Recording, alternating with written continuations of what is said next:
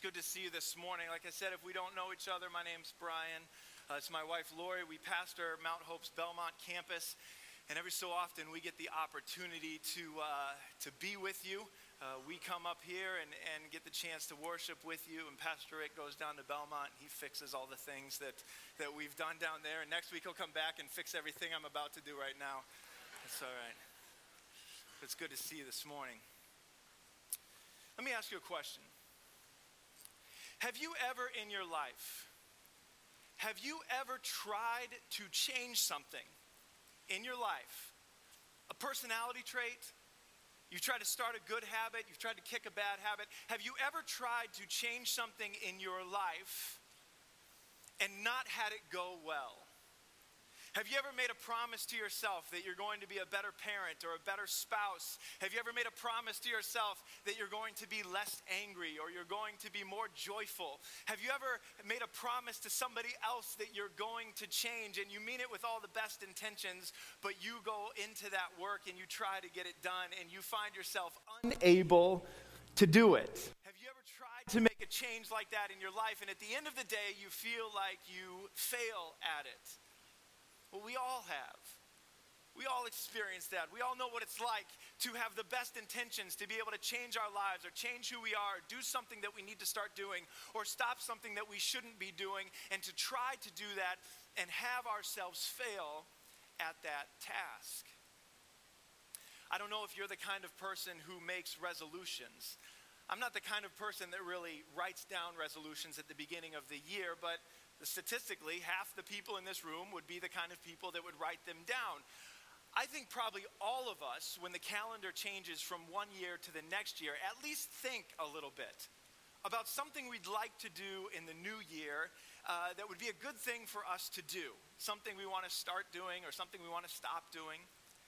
For me, even though I don't write down resolutions, I had a thing or two that I thought, maybe this year will be the year that I get better at this, or I stop doing this.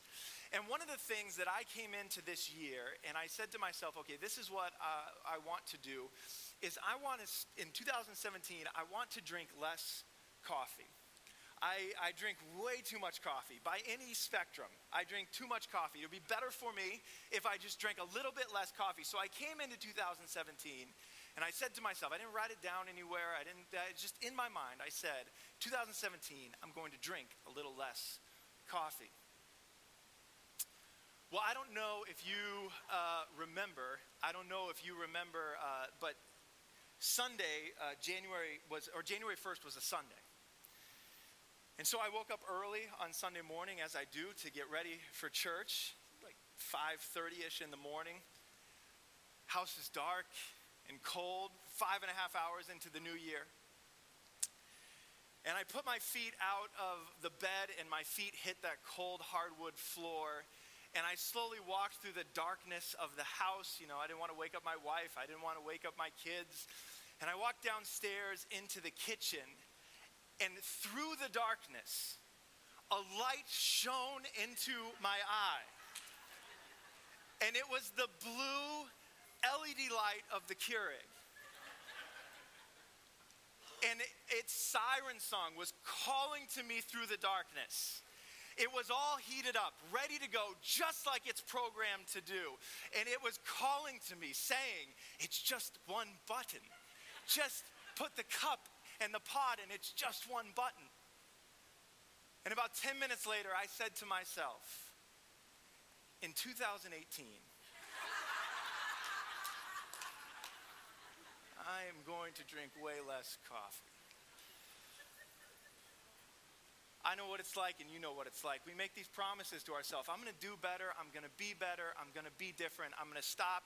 I'm going to start. We know what that's like to try and make changes in our life and just not have it go well. We know what it's like.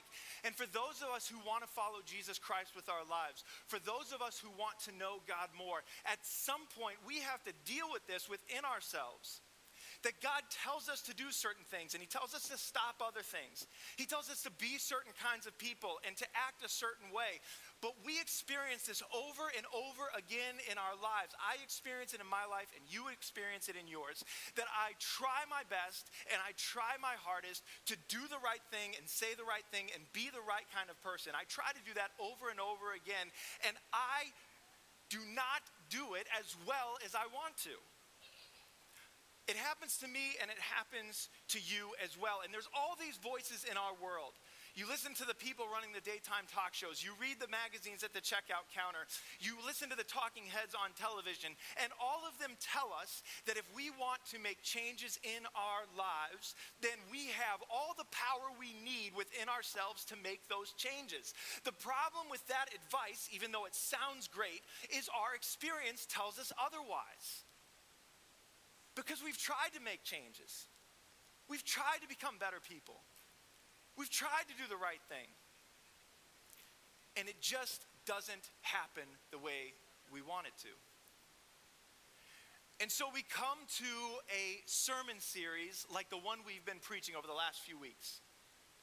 And if you've been with us over the last few weeks, you know that we've been in this sermon series we're calling The Best Things That You Will Do This Year. And so each week you walk into church and we say things to you like, the best things you'll do this year are the things that nobody sees. The best things that you'll do in order to grow in your relationship with God and your depth of knowledge of him and understanding are the things that nobody sees you do. And then we came back the next week and we said, you should be reading your Bible more.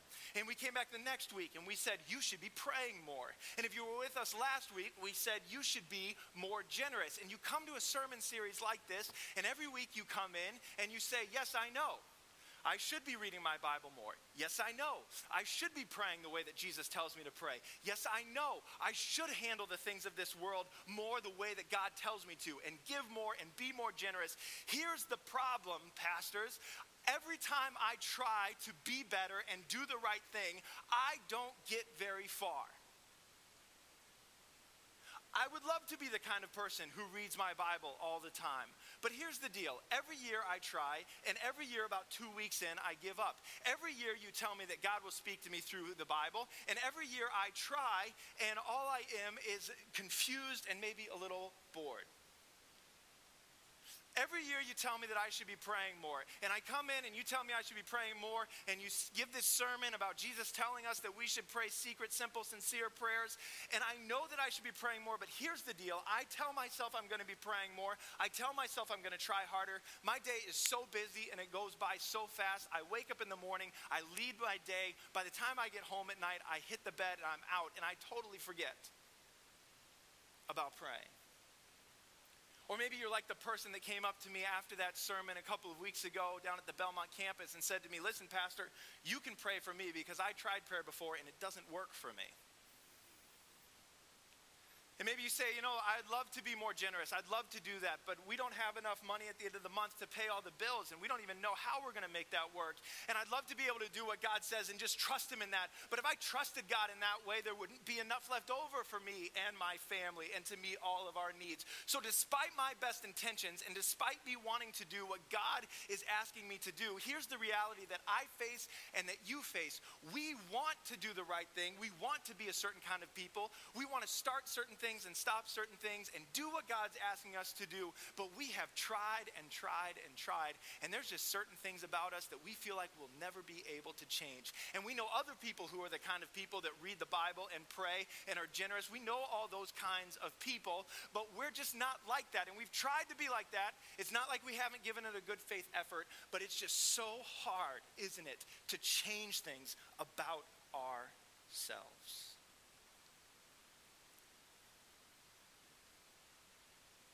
So here's the question that's before us this morning. For those of us who feel like we are spinning our wheels, trying to change certain things about us that we know we need to change. We need to start the good habits, stop the bad habits, start being more godly in a certain area of our life, kick the temptation out of our lives, whatever it is. For those of us who feel like we're spinning our wheels, and I would suggest to you this morning that pretty much all of us who want to live the life that God is calling us to live have some area of our life where we feel like no matter how hard we try, we can't get ahead. For those of us who feel like we are spinning our wheels, is there hope? Is there hope? This morning, I want us to look at together a moment between Jesus and his disciples, where the disciples were in a position that they knew God was asking them to do something that they couldn't possibly do on their own. They knew what it was that they were supposed to do, but then they took a look at themselves in the mirror and they said to themselves, there's no way we can live this thing out. And in that moment, Jesus says something to his disciples that when they began to understand what Jesus was saying, it radically transformed their ability to live the life and do the things that God wanted them to do. And for those of us who are here this morning that are trying to do what God wants us to do or want to do what God wants us to do, what Jesus says to his disciples is the thing that we have to understand if we are ever going to have hope of living the life that God calls us to live. This scene that we're talking about between Jesus and his disciples takes place in John chapter 14 through John chapter 16. And we're not going to read all those verses to you this morning, but let me share with you what's happening in these verses. Jesus and his disciples have spent about 3 years together. And this is towards the end of Jesus' time on this earth. Jesus himself is preparing to go to the cross. He knows what's coming. But the disciples don't really know what's coming. They just know that the last 3 years they've been following Jesus around, watching this amazing work take place, watching God move, and watching Jesus heal, and watching him speak life into people, listening to his teaching. And so Jesus comes to his disciples and he knows that the ministry is almost over. I'm sure 3 years of following Jesus around, watching the things that they saw and what Jesus was doing went by in a second. And if I'm one of the disciples, I have no inclination that this thing is about to come to an end. But Jesus calls them together. And in John chapter 14 through 16, he begins to explain to them that time is running short. He begins to explain to them that he's not going to be around forever. That there's a point where he is going to go back to heaven to be with his Father. And the reality of this begins to set into the disciples. In fact, in chapter 16 of John, verse 16, it's probably the most succinct phrase that Jesus uses. He says, in a while, a little while, and you, the disciples, you will see me no longer. And this is what he's trying to get across in these verses. Listen, in a little while, I'm leaving, and I'm going to go back and be with my Father. But you guys are going to be here, continuing the work. And the message didn't really get through to the disciples right away. In fact, in that next verse, in John chapter 16, verse 17, some of his disciples said to one another, "What is this that he says to us, a little while and you will not see me?" What is going on here? Jesus is trying to tell his disciples, listen, I've been with you for the last 3 years. We've seen some amazing things together, but I'm letting you know that in a little while, you're not going to see me anymore. I'm going to go back and be with the Father. And the disciples are saying back to Jesus, what in the world are you talking about? Because here's the reality that the disciples had to deal with. It's the reality that you and I have to deal with. The disciples knew that it was Jesus' work in the ministry that was taking place. They were the sidekicks in this whole thing. They were along for the ride. They were observing the ministry that was taking place. But they, at this point, were not doing the ministry. They were observing the ministry. And now here is Jesus telling them, after 3 short years, listen, fellas, in a little while you'll see me no more. I'll be gone, and the work is yours to continue. And the disciples are just like you and I are. They're looking at themselves in the mirror and saying, I don't know if you've been paying attention, Jesus, but over the last 3 years, we haven't really stood out as excellent pupils all the time.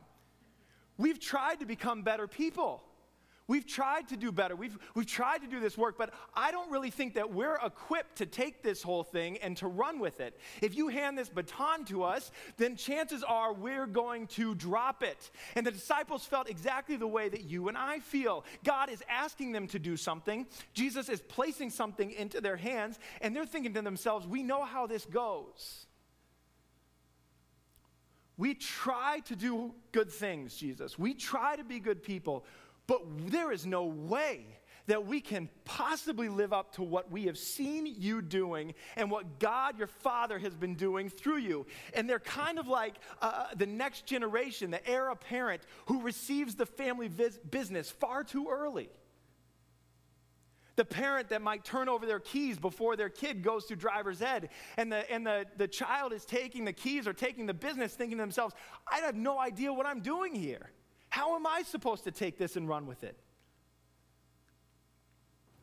In fact, as Jesus is talking to his disciples, we see that they react with a certain emotion. In John chapter 16, verse 6, this is what it says about the disciples. Jesus is talking to his disciples, and he says, because I've said these things to you, sorrow is filling your heart. The disciples were saddened by this. It says something similar in John chapter 14. Jesus is saying, Jesus says in that chapter, you're not rejoicing as I say this to you. Sorrow is filling your heart. And the disciple says, absolutely it is. Because we've had 3 great years here. And now you're telling us that you're leaving and it's going to be up to us. You're going to go and somehow this work is going to continue. And I don't know if you've been paying attention, Jesus, but we aren't really equipped to be able to do this well. You're telling us to do something. You're calling us to something, but we know ourselves. And by the way, this is the same group of people that in just a few weeks are going to abandon Jesus at the cross. And they know their own weakness. And they're saying, we're supposed to be these people that are supposed to do this amazing work, but Jesus, you're the one that does the work. And so there's sorrow in their hearts.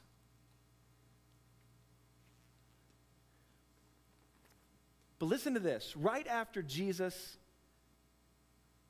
recognizes the sorrow in their hearts, he says something that I'm sure struck the disciples as crazy. And if you and I put ourselves in that position, this phrase that Jesus says would strike us as crazy too. This is what Jesus says. You're sad that I'm leaving. Nevertheless, I tell you the truth. It is to your advantage that I go away. It is better for you that I leave. And the disciples are thinking, what are you talking about? This is exactly how I would feel. Sometimes, I don't know about you, sometimes I feel like this whole Christian life would be easier to live if Jesus was here in person on earth and I and everyone else I know could watch what he's doing. If I could see it with my own eyes, and if the other people around could just see it, and I could say, you know all these things I say I believe about Jesus, they're true. Why don't you come down and see him? And watch him. Sometimes it seems like that would just be an easier situation. But Jesus says to his disciples, it is to your advantage that I leave. And we wonder why. How is that even possible? That it would be to the disciples' advantage that Jesus goes away. And then Jesus gives them the answer. For if I do not go away, the helper will not come to you. But if I go, I will send him to you. For if I do not go away, the helper will not come to you. But if I go, then I will send him to you. And here's what Jesus knows.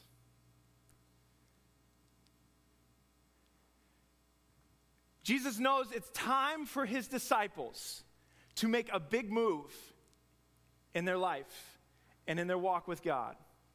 It's time for the disciples to take a gigantic step forward in their experience with who God is. Because it's true. It's absolutely true for the disciples. That they're the kind of people like we are that try to do their best and try to work harder and try to do the right things and read the Bible more and pray more and do all the things that God calls us to do. But the disciples knew that there is no possible way in their own strength that they could make themselves those kinds of people. And Jesus knew it too. And so he says to the disciples, it is time for you to take a big step forward. And here's the deal. I'm going to leave, but I'm not going to leave you alone. In fact, in chapter 14, he tells them, I'm not going to leave you as orphans. The Holy Spirit is going to come. The Helper is going to come, and he is going to work through you. And all of those things right now that you are feeling like you don't know how to do, if you read through these verses, Jesus says the Holy Spirit is going to come. The Helper is going to come. The Comforter is going to come. The Spirit of truth is going to come. And he is going to help you keep my commands. He is going to lead you into all truth. He is going to convict the world of sin. He is going to do the work and continue the work that I have begun in the Father. And he is going to do the work through you. And Jesus knows that it is time for the disciples to take a big step forward in their walk with God. And that is, they are going to move from observers of the work of God to participants in the work of God. And the only way that can happen, for them to move from observers of the work of God to participants in the work of God, is for the Holy Spirit to come and to fill them up and to do the work through them.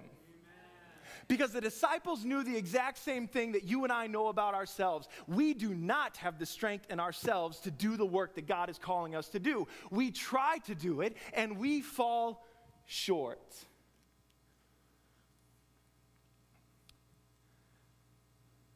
I just finished reading David McCullough's newest book on the Wright brothers, which is a fantastic book if you're looking for something to read. And you know the Wright brothers, they're the first to fly self-propelled aircraft. And they did it down in North Carolina at Kitty Hawk. And one of the things that stuck out to me as I read this book was a comment that Wilbur Wright made in a speech to an aeronautical society in Chicago. He said that flying is like an untamed horse that humans need to find a way to tame. And he, not so much mocked, but just pointed out that for thousands of years, people had just stood on the earth and watched the birds and tried to figure out how to fly just by standing on the ground and watching the birds soar. Just by standing and observing everything that was happening, they thought maybe we could figure out exactly what's happening. And that's exactly how it went. They would stand and observe, and then someone would tinker and try a few things, and then people would stand and observe. And everyone was wishing, we wish that we could do that. How the world would change if we could get up there and fly with the birds. But people would just stand on the ground and talk about it and observe it. And some would say there's no possible way we're ever going to do that. In fact, most people said there's no way we're ever going to do that. And then a few really smart people said, we think that's possible, but we're still trying to figure out how to do it. And Wilbur Wright said in front of the group, he said, listen, there are two ways to tame a horse. If flying is this untamed horse we need to tame, there's two ways to tame a horse. One way is to sit on a fence and watch the horse out in the pasture and try to figure out from the fence how you're going to tame it. The other way is to actually get on the horse and tame the horse. He said the second way has a much better probability of producing a cowboy. And what he was calling the people to was to stop just observing what was happening up in the sky, and someone needed to get out there and participate in what was happening if it was all going to be figured out. And Jesus has the disciples in this very same place. They have been sitting on the fence, watching Jesus do the ministry. They've been seeing what God has done, and Jesus is saying to them, listen, it is time for you to get off the fence, and it's time for you to get up in the air and do the work yourself and participate in the work. And I'm not going to leave leave you alone to do it. I am going to give you a helper, my Spirit, the Holy Spirit, who is going to work through you. And here's what I know today. Some of us in this room today, for far too long, we have been observers of the work. Many of us, this is why we come to church. We come because we wish that we could do the work. We wish that we were the kind of people that did the right thing. And we wish we were the kind of people that were the people that God calls us to be. And we wish we were the kind of people that were reading God's word the way that we're supposed to. We wish we could get up here on the stage and be as excited about reading God's word as we heard during the announcements. We wish we were the kind of people that were praying the way that we should be. We wish we were doing all of this good stuff. And so we're in this place because we can be around people and observe the work of God. So we can see other people doing it. And all of us in our lives have these places where we are spinning our wheels, trying to be better people, trying to do the right thing under our own strength and under our own power, trying to do the work that God is calling us to do. And what we are in those places we are just observers of the work of God, trying our best to figure it all out and trying our best to be the kind of people that God wants us to be.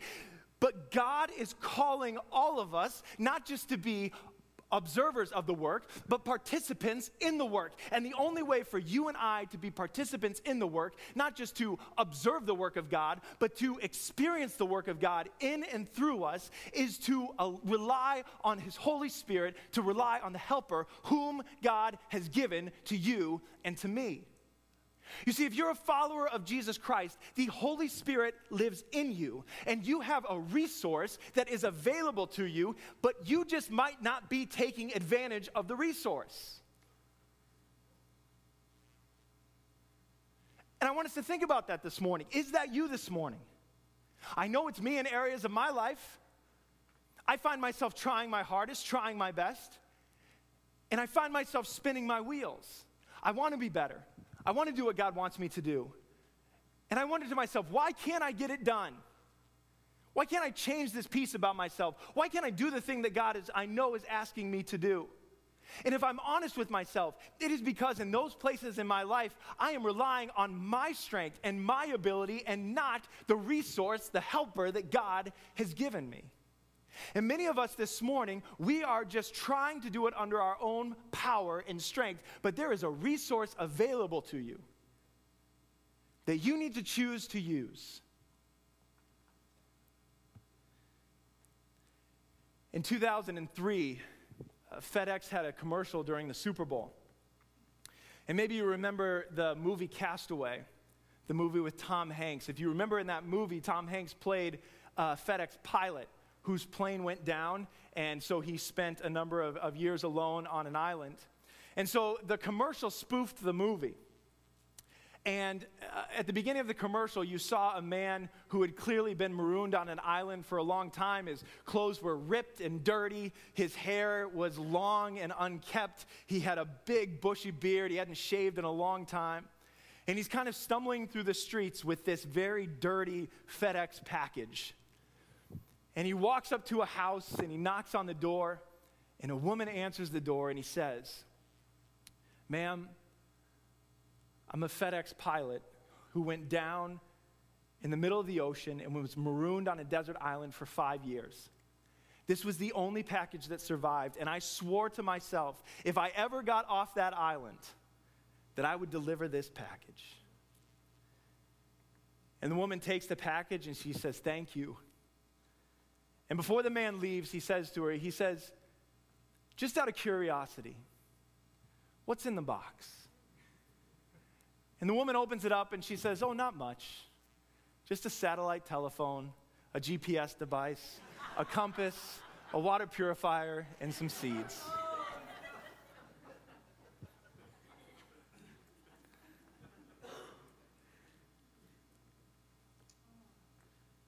Listen, some of us are like marooned on an island, trying to figure it all out.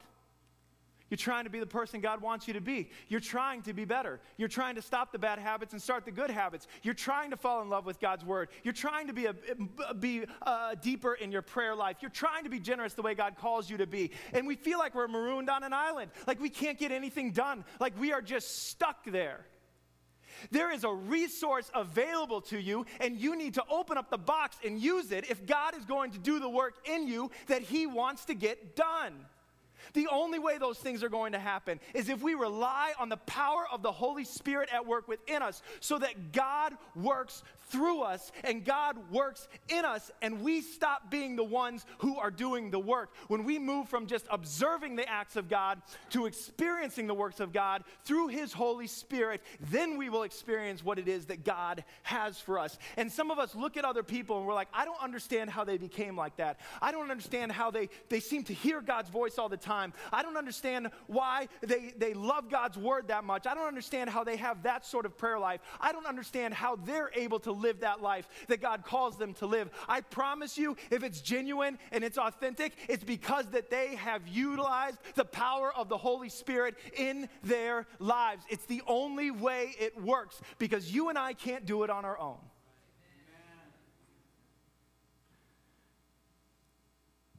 I'm going to invite our worship team back up this morning as we prepare to close.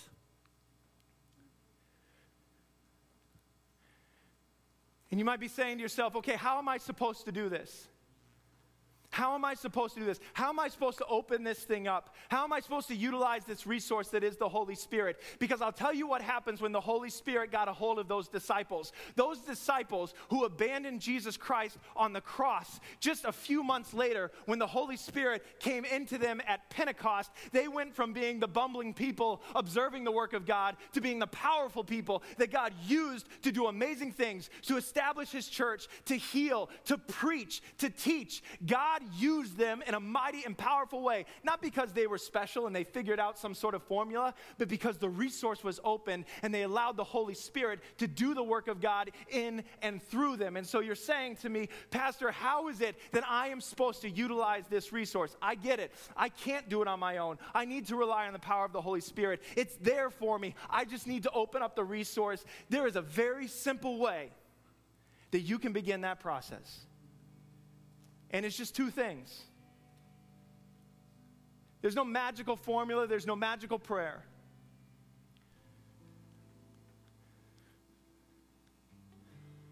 You and I have to humble ourselves before the Lord and ask the Holy Spirit to fill us. You and I have to come before God and ask the Holy Spirit to be at work through us. And then you and I have to yield to the work of the Holy Spirit in our lives. We have to not only come before him and ask, Holy Spirit, will you be at work in my heart? Will you be at work in my life? Will you do the work that you have for me in and through me? We not only have to ask, but we also have to yield our lives to that work and do what it is that God is calling us to do. And we have to do it today,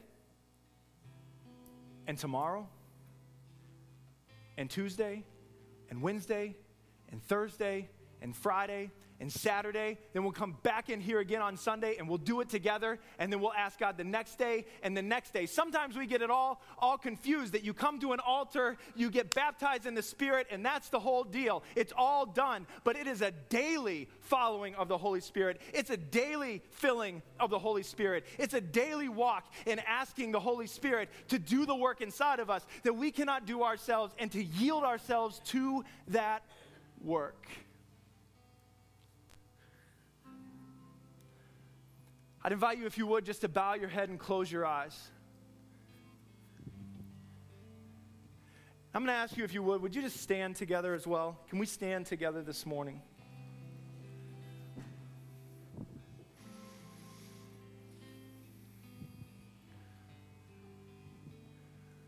And with your head bowed and your eyes closed, I just want you to think about this with me.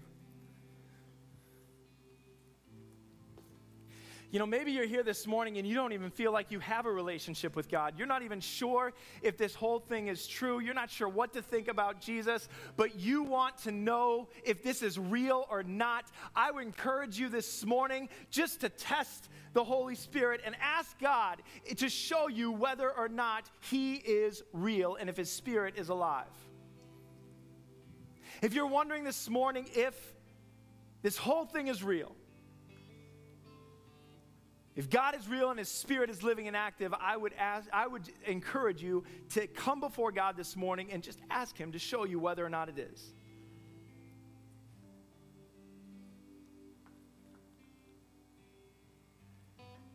Maybe you're in this room and you hear this sermon this morning and you know exactly what we're talking about.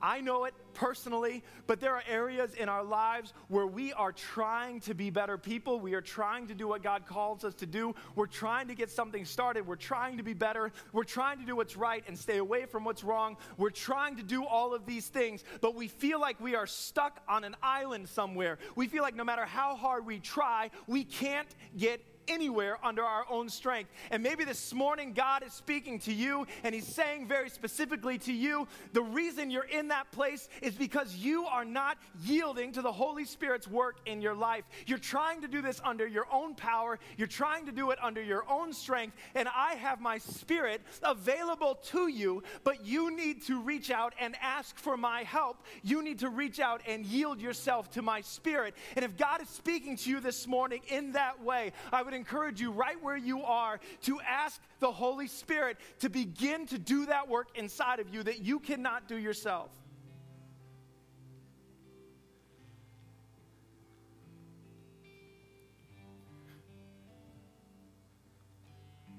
And right as you're standing there, if that's you in that place this morning, that you know there's an area in your life where you need to ask the Holy Spirit for help, I would encourage you just to reach out with your hand and lift it up to God and say, God, that is me. I need your Holy Spirit to do something in my life this morning. And I'm not even looking at the hands. I could care less how many hands go up. All I care about is if that's what God's calling you to this morning, that you would reach up to him and that you would very publicly say, God, I know that is me.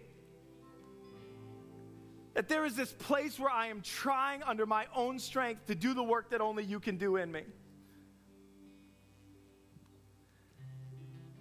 And I need you to come.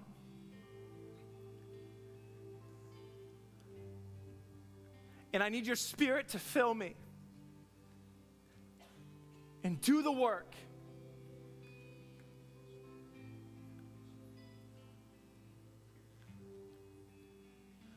Our worship team is going to close us with a song in just a moment. If that's where you are this morning, that you want to ask God that he would fill you, that he would indwell within your heart, that he would dwell within your family and in your home, I would encourage you in this time that we have together this morning. Where else do we have time like this together as the body of Christ to come to these altars and to kneel before the Lord and ask God that he would fill you with his Spirit, ask God that he would do the work inside of you that you cannot do yourself. Why would we not take this opportunity to come before the Lord and as we worship him, ask him that he would fill us with his Spirit and that the Holy Spirit would move?